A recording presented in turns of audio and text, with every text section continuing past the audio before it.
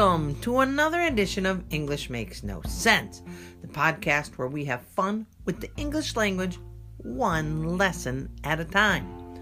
My name is S.L. Rockfish, and I will be your happy hostess today. Thank you so much for joining me. Today, we're going to take a look at some American slang words and phrases. Yeah, why not? I'm an American, and I like to share some slang with you. Today, we're going to take a look at 12 slangs. Are you ready? We're going to call it an even dozen. First slang of the day is A game. If you bring your A game, you're bringing their best self. So when someone says, hey, I'm going to bring my A game, that means they're bringing their best effort ever. Now, the next one is all ears. All ears? What does that mean? When someone says, I'm all ears, they are telling you that they are listening to you and that they're giving you their total attention. They are all ears. Oh yeah, they only have 2 ears, but when they say they are all ears, that means they're listening to you. Our next slang is, are you kidding me? We say, are you kidding me a lot. It's a rhetorical expression, meaning like excitement or frustration. Are you kidding me? We're going to the parade?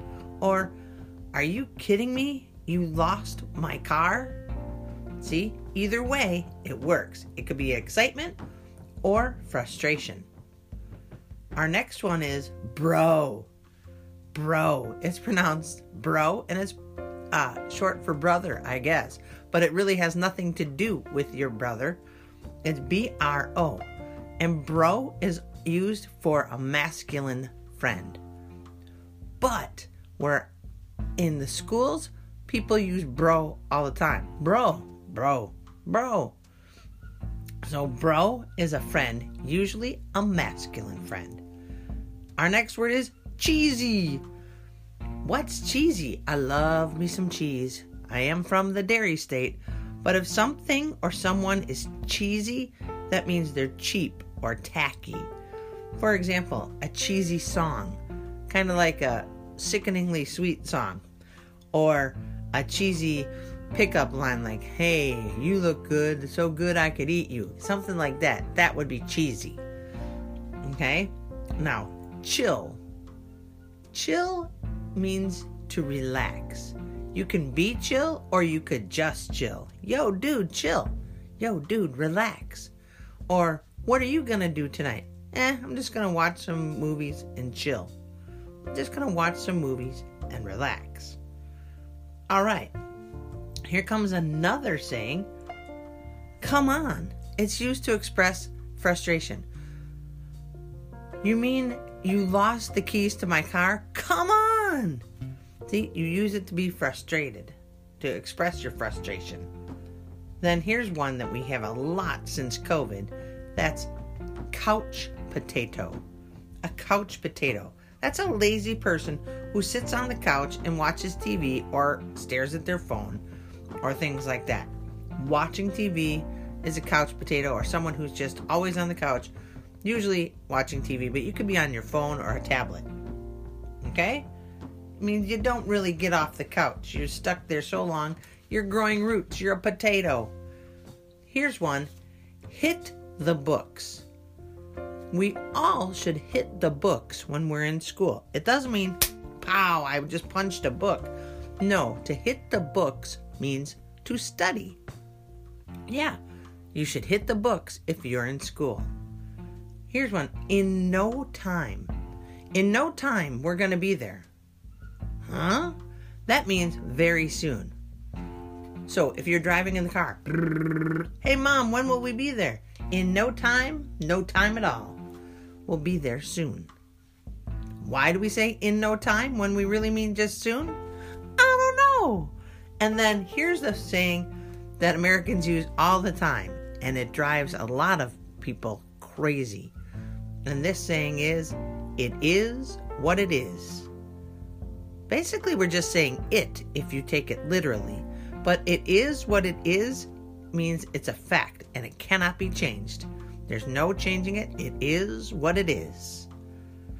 Whew. There you go. Those are the American slangs for today. Now, I put them in a little bit of a writing, so you might hear a crinkle of paper. Here we go. I'm going to use them in this little bit of a passage and see if you can hear them and understand what I'm saying. Do you know a couch potato? Potato. Let me try that again. Do you know a couch potato? They always are so chill. They rarely bring their A game and struggle to hit the books. My friend is one, and he's kind of cheesy. The way he lies about, I'm like, bro, come on, you gotta do better. I wish he were all ears, but it is what it is. In no time, he's going to just give up. He always responds, are you kidding me? You feel me? Okay, did you hear those? I added you feel me at the end. But you feel me is another slang.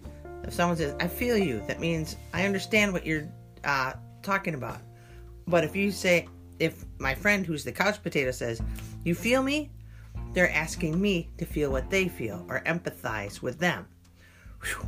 So, that's 12 plus one more. A baker's dozen. There's another idiom or slang. A baker's dozen is 13.